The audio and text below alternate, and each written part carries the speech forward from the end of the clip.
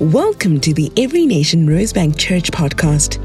At our church, we honor God, make disciples, and transform nations. For more information about our church, visit everynationrosebank.org and don't forget to subscribe. Good morning, saints. I'm so happy to get to be here with you today. Do you know that I haven't preached in a while, and when I was asked to preach, there you go. See, I forget how to do things because I haven't preached in so long. I always start with this. I say, God, what do you want people to hear today? Now, yes, I do have a topic that I was given. Next slide, please. Oh, you can't do the slides. I do the slides. Here, wait a second. Yes, there we go. Okay, fathers are made in the image of God. And here's what I want to say. I start preparing a sermon by asking God, God, you love these people. God, I love these people. What do you want to happen here? What do you want them to hear today? And that's how I prepare for a sermon. And along the way, God shows me things. And along the way, he gives me a word that says, here, it's this. I need people to hear about this today. I just wanted to share that with you.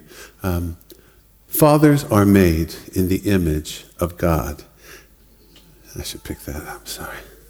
You all worry that I'll kick it. Okay. One of the most wonderful things that can happen to a man is to be present at the birth of his own child.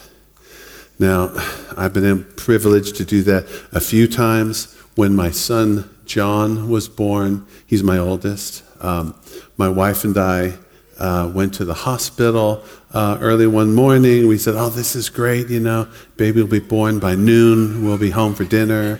And we had the whole house ready for a baby. I mean, we had a special nursery, and it was all decorated with new stuff, and all the clothes were in white and green and yellow. And, you know, in the old days, nobody knew if it was a boy or a girl.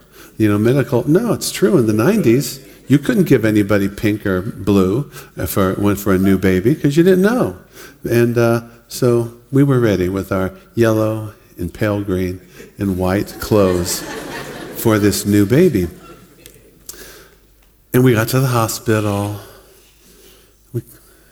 Caroline was in labor. Caroline was in labor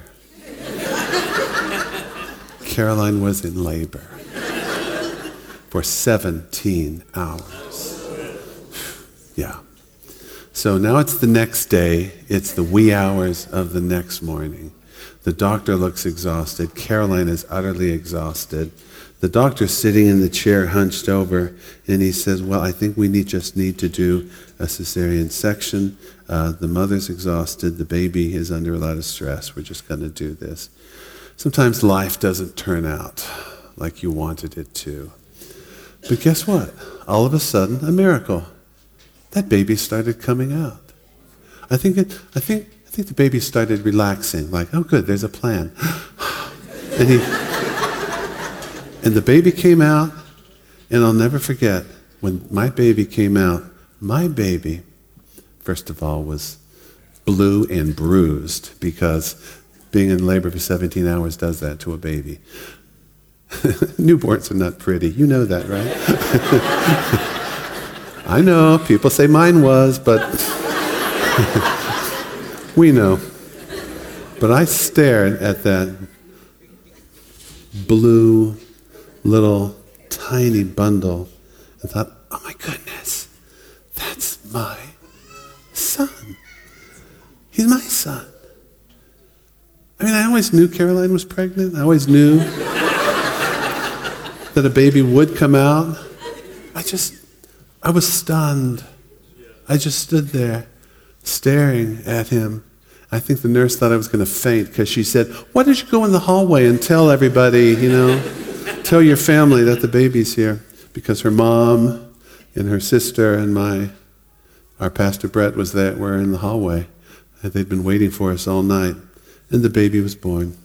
And something happens in that moment. I knew deep in my heart, children are a gift. This is my son, and I'm going to take care of him no matter what. Men, you're going to have that moment if God allows you to. A day comes when you just say, I would give up my life for this one. I would. I would actually, walk in front of a bus that's roaring down the road to save this one. It happens to men. It happens suddenly. Don't be surprised. Don't worry. Many single men say, I don't know, I don't really care about children that much. You will. When it's your child, you will. It's a supernatural thing that happens. I learned that day, deep, deep in my heart, that children are a gift from the Lord. They are a reward from him. There's my son, John. Here, he looks better in this picture. I don't know how old he was here. Women have another different experience. John 16:21. A woman giving birth to a child has pain because her time has come. But when her baby is born, she forgets the anguish because of her joy that a child is born into the world. A woman experiences the joy. Wow! Oh my goodness, look, my baby. About 2 minutes after our son Rob was born, Caroline was holding him, and she said, let's do this again. I was like, really? yeah, I want more kids, but really?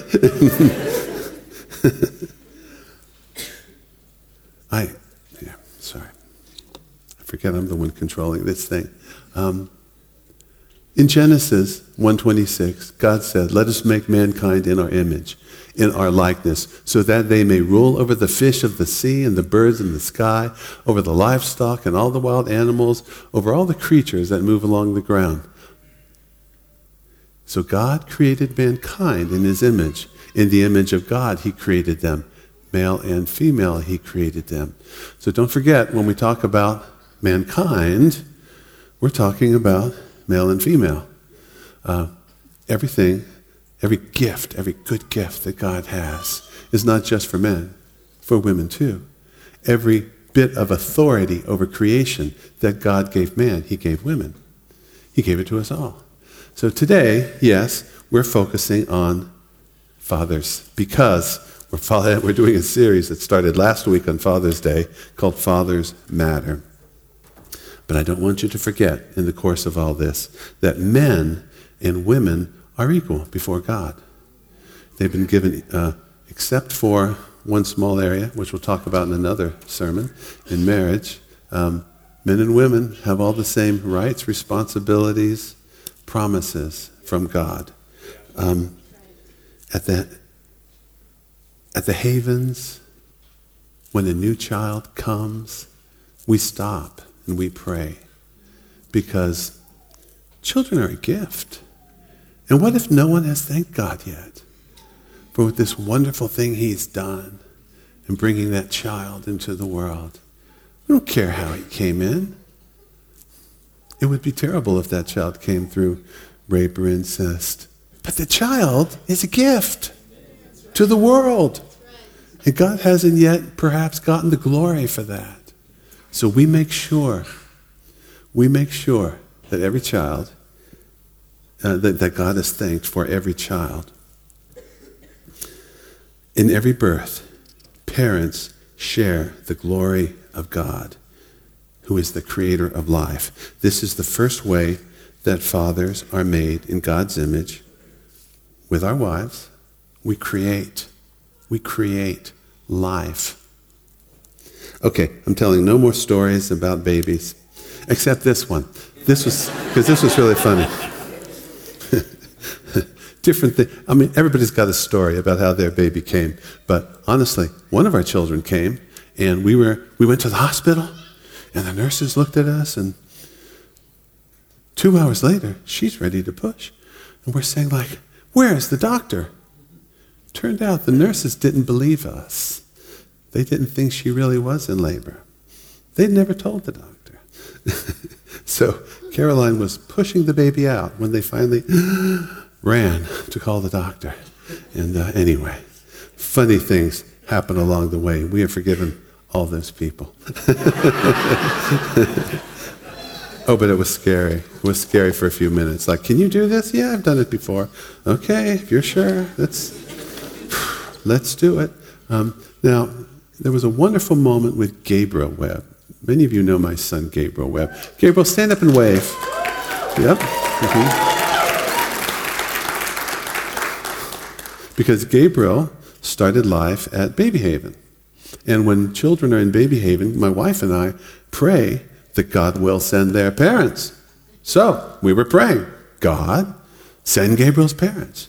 And it was taking an unusually long time.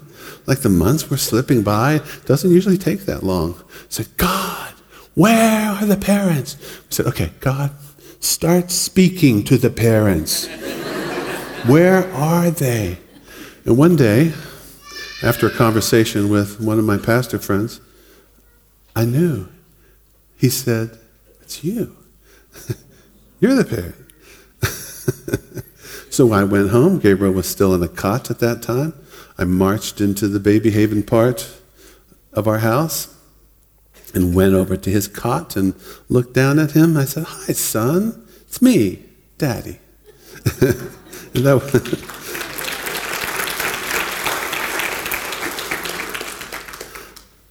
I'm getting off track. Sorry. See, I told you that was going to take too long. Okay. Now, I need you to remember what happened because I've preached this before, okay? Apologies. But something happened in the Bible early on that caused men to be poor fathers, absentee fathers. Adam was seriously an absentee father. You know, when Adam and Eve were in the garden, and God had said to Adam, please make sure you don't touch of the fruit of the tree of good and evil. Remember that? Who did God say that to? Adam. He said it to Adam. Eve wasn't created yet. Eve came along later. And where did she get the good news from? Well, she did hear it from Adam first. But then her friend, the devil, the snake, decided to help clarify things for her. Say, well, God didn't mean you die, per se. God meant, actually, this will be great. You'll be just like him. The tree of good and the knowledge of good and evil, who is that? That's God. You'll be like God. So Eve was seduced by the Satan, and then she went to Adam. Now, this is the terrible moment. This is really the awful moment in the story of the fall, because Adam knew what God had said. God had looked him in the face in the day when men could still look in the face of God and told him. And Adam absolutely knew. He was not confused what it really meant, and did God really mean that? He knew. He just decided to disobey for whatever reason. Wanted to please his wife, was really curious. We don't know. When God confronted him, he said, well, it's the woman you gave me. She's the one. I'm sure that didn't go down well in their marital relationship. And actually, I'm going to tell you that in a moment, but he knew, and he was ashamed. And shame was appropriate response, by the way. Adam's shame made him unable to be the father he should have been. It is the curse of fallen man that they are ashamed of who they are. What do we know about Adam after the fall? Not much. Not much. He was not there. He was not there when his children entered into a dysfunctional, murderous relationship. He was not there to warn them, to correct them, to soften the blow after the worst happened. He lived to be 930 years old. And you know what the Bible says about him after the fall? He had children. Nothing else. He had children. It named 3 of them. Then it just said he had a lot more too. Nobody talked about him. He wasn't in there trying to get creation going on really solid foundations. Wasn't correcting his sons. He was just there somewhere. He was ashamed. He was ashamed his whole life. Some of you know what that shame is like. Or you had fathers who were like that, and you could never figure out what was wrong. But they were ashamed of themselves and ashamed of their lives. But you know what? We don't have to live with shame. We don't have to live with shame. That is why Jesus came down. That is why he died for our sins. Because everybody that bows his knee to Jesus Christ is delivered from shame. If not quickly, then slowly, but it has to go. Because Jesus died for that. And it's paid for. And you don't have to worry about it anymore. But he was ashamed. And that was the tragedy of the fall, that he never could be the father he was supposed to have been. Sin corrupted the role of fathers. Okay. Thank you, Jesus. Yeah, I was going to... We love babies. We love babies. Most of mine and my wife's married life, when we're in a public place and the baby's crying, we always go, oh, that's so cute. We don't mind babies crying. Babies are a gift. But please go to the back. No, I'm kidding.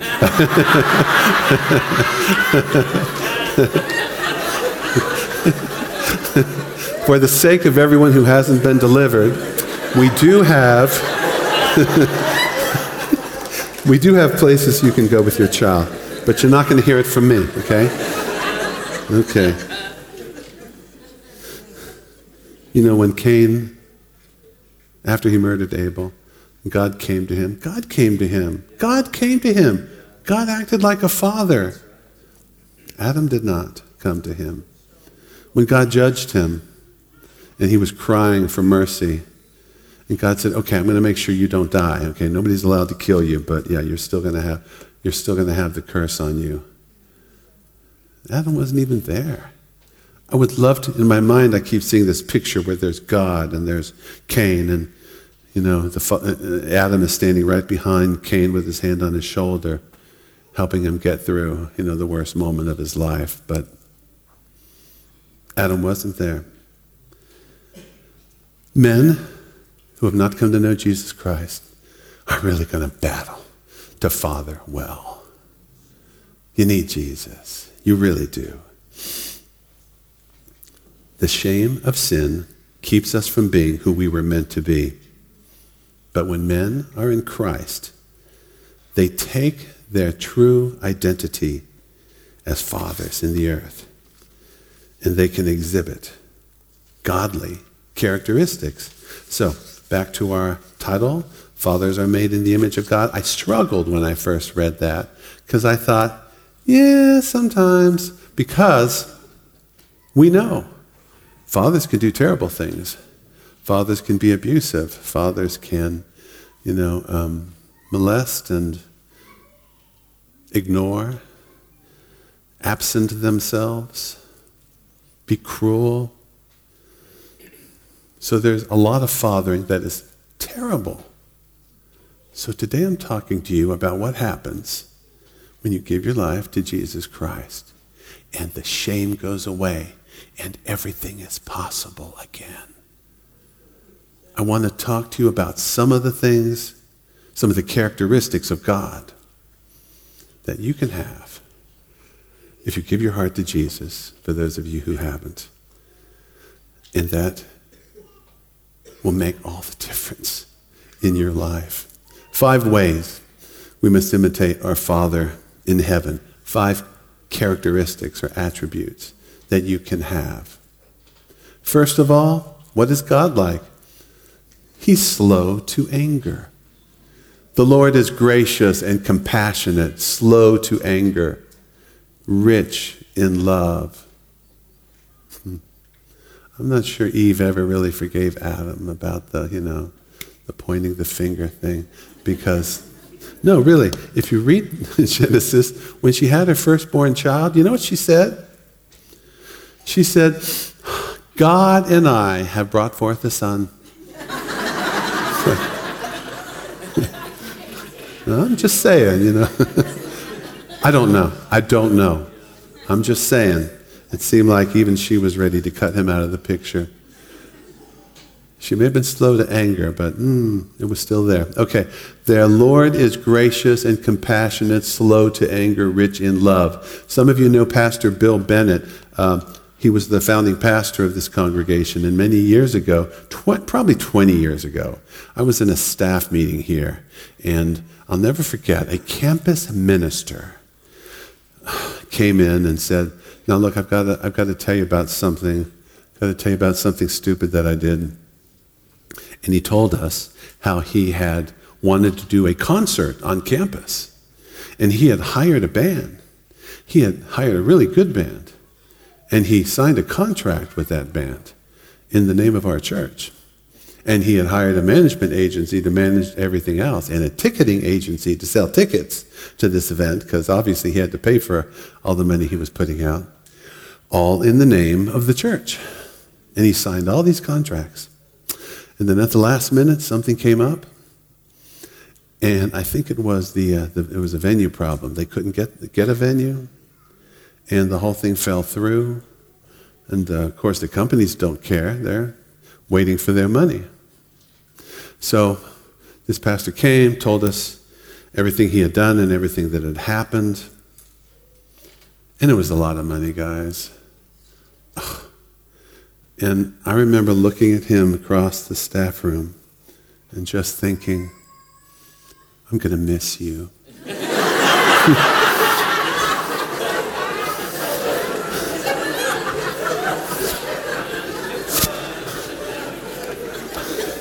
I could not believe that he was gonna finesse his way through this one. And Pastor Bill sat there listening to all of this. And when he was done, he said, Bill had some forewarning. He had come to him first. And Bill said, well, what this shows me is we don't have proper protocols in place about who can sign contracts and who's allowed to do it and how many people have to sign and who has to be consulted first. And that was it. And then he said, okay, great, next point. And we went on to something else. Gracious, compassionate, slow to anger, rich in love. This is something we can all be as Christians.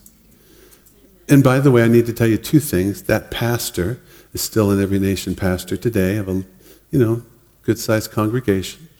And secondly, it is not Pastor Simon, okay? Just want you to know. He asked me to mention that too. Fathers, do not provoke your children to anger by the way you treat them. Instead, bring them up in the training and instruction of the Lord, Ephesians 6:4. I know this is tough. It's tough for dads. It is tough. And that's why it matters that you can be delivered from it. That's why it matters that by seeking God, by living a repentant, accountable life, you can stop being that way. And of course, women can be angry too. But men seem to have, seem to have a much worse problem in this area of anger. But praise God, we don't have to be like that. We can be just like Jesus. We can be slow to anger, rich in love. Years ago, again, a long time ago, Pastor Simon and I were having a, passionate disagreement about something. And it was something, I don't remember what it was. I really don't remember what it was, but it was something I was responsible for, and I had to make the decision. And he was saying, you need to do this. You need to do it like that. And I was, being all, I didn't agree, and I didn't have to. So, I had a bad attitude, and in the middle of that, I suddenly looked at him, and he was almost purple. He was so angry. And his eyes were big, and he said, okay. He said, I think I've got a good answer, and I want you to go home, and I want you to pray about it, and then tell me what you think you want to do. And he left. And I thought, oh my gosh, how much graciousness. Slow to anger. He never said an inappropriate thing. Rich in love. And after that, I remember thinking, well, he's obviously smarter, godlier, and got more grace on him than I do. So I'm going to do it his way. And I was glad I did. If you know God, if you know Jesus, he'll help you to be like God. He'll help you to be slow to anger. And I really wanted to encourage men especially, but all of us. You can be slow to anger. You don't have to drive down a Joburg highway honking the horn and yelling and making gestures out the window. You can actually just do what my wife does. Oh, Lord, help that person. They're going to have an accident if they keep acting like that. Whoa. Lord, they're not even going to get to work the way they're driving. Phew. Lord, help them get to work. Amen. Help them to calm down today so they don't drive like that on the way home. It's the fruit of the Spirit. We can be like Jesus in this way that haunts all of us. Slow to anger. You can be a promise keeper. You can be a promise keeper just like God. Not one of all the Lord's good promises to Israel failed. Every one was fulfilled. Every one of them. He kept his promises. Do you want to be like that? Keep your promises. Keep your promises. It's tough. We have a hypersexual society that teaches us, if you watch, enough Netflix, where you begin to believe, yeah, well, that's just everywhere, That's just, every one of us is likely to, suddenly have an affair. It's not true. It is not true. It's not true. That's a lie from the pit of hell. It's something Satan wants us to believe, and it's not true. You can actually... you can actually be faithful to your spouse all your days. My father was. I know he was. He told me, my mother told me, and he wasn't. And in his generation, that wasn't so unusual. But anyway, I need you to know, I led, and if you've heard enough of my sermons, you know that I lived quite a reprobate youth. I was not pure. I was not good-hearted when I was young. I just wasn't. I got born again. Everything changed. But then I got married. And one of the testimonies of mine and Caroline's relationship is that I've been faithful to her. I've been faithful to her. I didn't start out as the kind of guy who would be faithful to her. She's cheering in the front row. And we even, in quiet moments, have said to each other, we have funny conversations, it's like a miracle. That's not who you were. That's not who you were likely to be. But God changed you. God made you able to be a promise keeper. You can be a promise keeper too. Get to know Jesus Christ. Repent when you need to repent. And yeah, does it sometimes take a season? Yeah, absolutely. But you can. You can. You absolutely can be a promise keeper. Excuse me. Good. That's enough. I don't want to lose track of time here, so I'm going to move right along. God's always there for you. And we can be there for people too. We need to be there for our families. We need to be there for almost everyone we meet. And sometimes we need to be there for perfect strangers. When God speaks to us, stop. Help that person. I think of the story of Hagar and Ishmael when Abraham threw them out into the desert and God came to them and said, it's all going to be fine. And he fed them. And he said, Ishmael will be a great nation too, because he's the son of Abraham.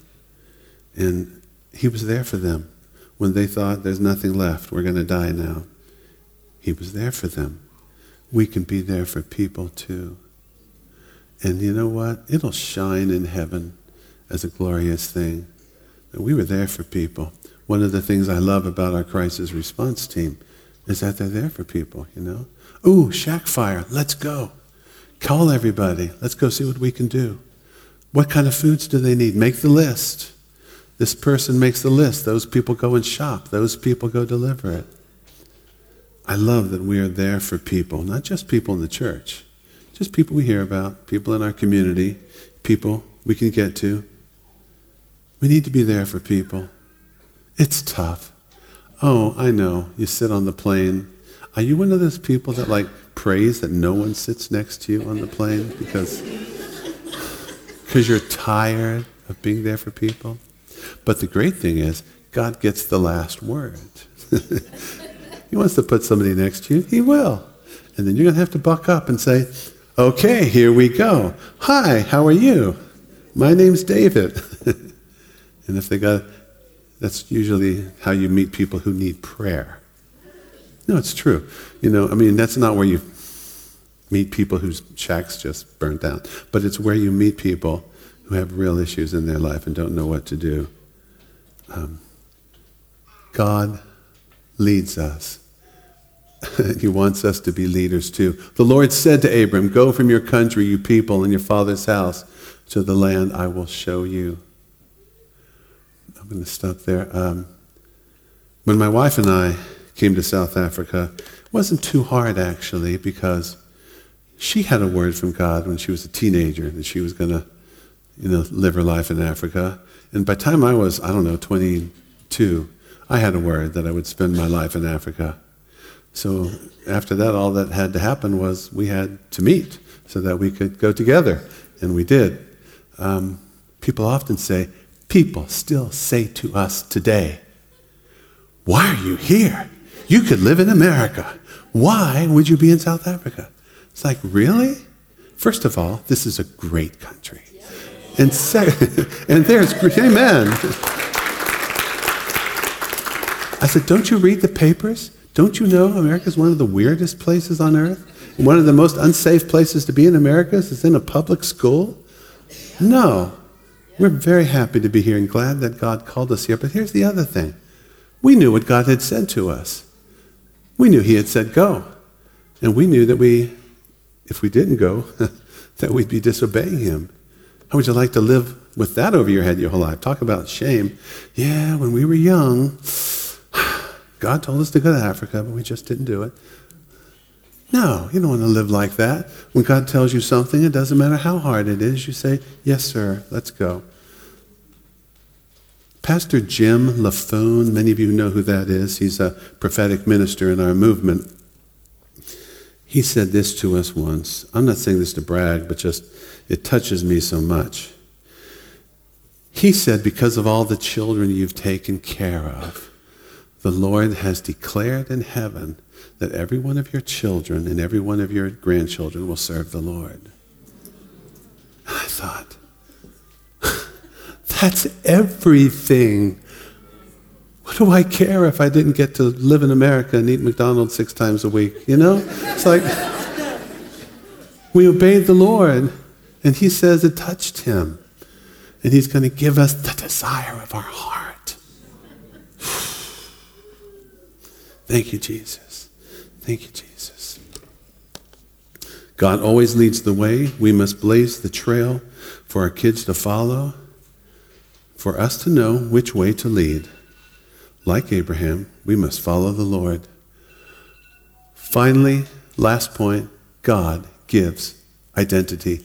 When all the people were being baptized, Jesus was baptized too. And as he was praying, heaven was opened, and the Holy Spirit descended on him in bodily form like a dove. And a voice came from heaven. You are my son, whom I love. With you I am well pleased.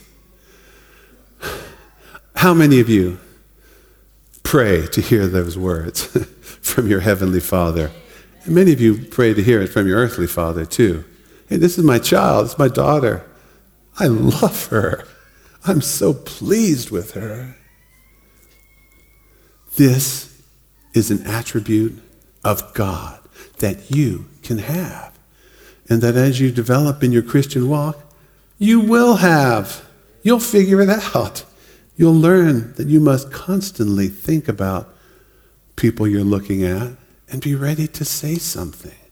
Ready to say, wow, you have such a gift at whatever. I'm often saying to Pastor Greg, he's like the most pastor in this church. You know, sometimes after church I try to pray for people and they say, no, I'm waiting for Pastor Greg. Loreka's laughing. We all have had that experience. He's such a great pastor. But when you know something about something, don't whisper it to your wife on the way home. Say it to them. You know, you're just great. You know, I just admire this about you. I appreciate this about you. And here's the thing. You need to say it to your kids. And you need to say it over and over. When you're proud of your kids, you need to say, I am so proud of you. And they'll, first of all, long after you're dead, they'll remember it. Because kids need to hear that from their parents. It's an attribute of God to give people identity about who they are and what's great about them. So practice. And if you're not intuitive, then just ask God to help you. He'll help you. He'll tell you things to say. He'll tell you, wow, make sure you comment about this. And sometimes it seems silly, like, wow, you always take time to look great at church. It could be something like, if you don't know anything else about the person, say it. I'm sure if it's true, and don't make up stuff. That would be bad. God speaks identity into people. I got born again because a pastor had courage to speak identity into me. And this was in that season when I was, living very badly. And I'll never forget going up for prayer after a Sunday service and talking to this pastor and just telling him like, you have no idea, I am such trash. I'm like this and I'm like that and I do this. And he kind of nodded and he said, well, not anymore, not after today. And he said it that quietly, and it broke something. He said, never again, not after today. Bow your head, pray after me. One of the things he also said, which kind of shocked me, because it was kind of what we call a word of knowledge, he said, you're a very unforgiving person. When you start forgiving people, God will help you to walk the Christian walk. I was like, what? That's weird. What does that mean? And he said, just pray after me. I forgive my friends, and I forgive my girlfriend, and I forgive people at the church, and I forgive my father. And when he said that I should repeat after him, I forgive my father, I was like, he said, oh, that's it. Raise your hands. I was like, okay. And he grabbed my hands, pulled them up into the air. He said, repeat after me. I forgive my father. And I, of course, repeated after him, crying, weeping. He said, that's it. He said, it's broken. He said, you won't have these kind of problems anymore. You'll be able to walk the Christian walk.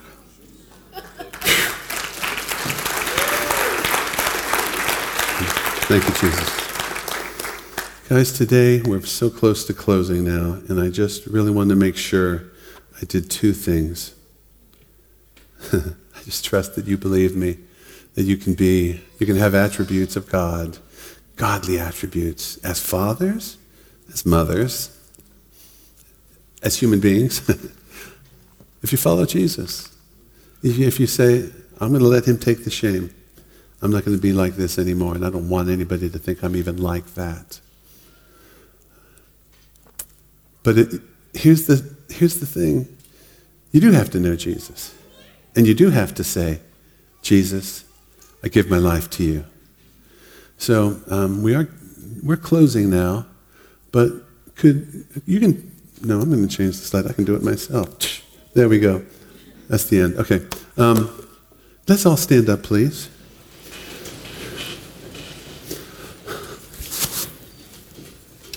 Was it funny last week, a couple weeks ago?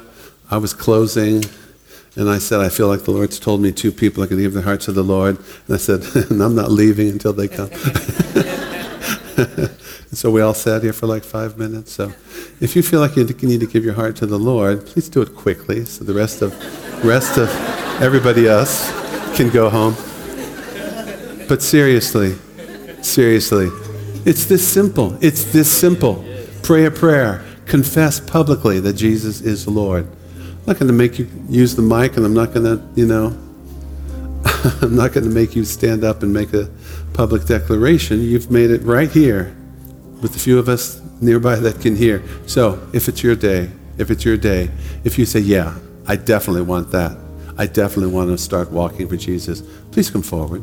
I'd love to pray with you right here, right now, okay? Is there anybody that says, today's my day? Yeah, I'm absolutely doing that. Okay. I actually don't have a word today. Who's doing that? So there's one. Welcome. Anybody? Thank you, Jesus. Okay. Y'all just pray with me. Nobody else coming, right? Okay, y'all just pray with me as we pray this prayer. If you would just please repeat after me. Jesus, Jesus, I give you my heart today. I give you my heart today. I repent of my sins. I repent of my sins. I accept your salvation. I accept your salvation. I look for you to change me. I look for you to change me. In Jesus' name. In Jesus' name. Amen. Amen. It's that easy. Yes. God bless you. All right. All right.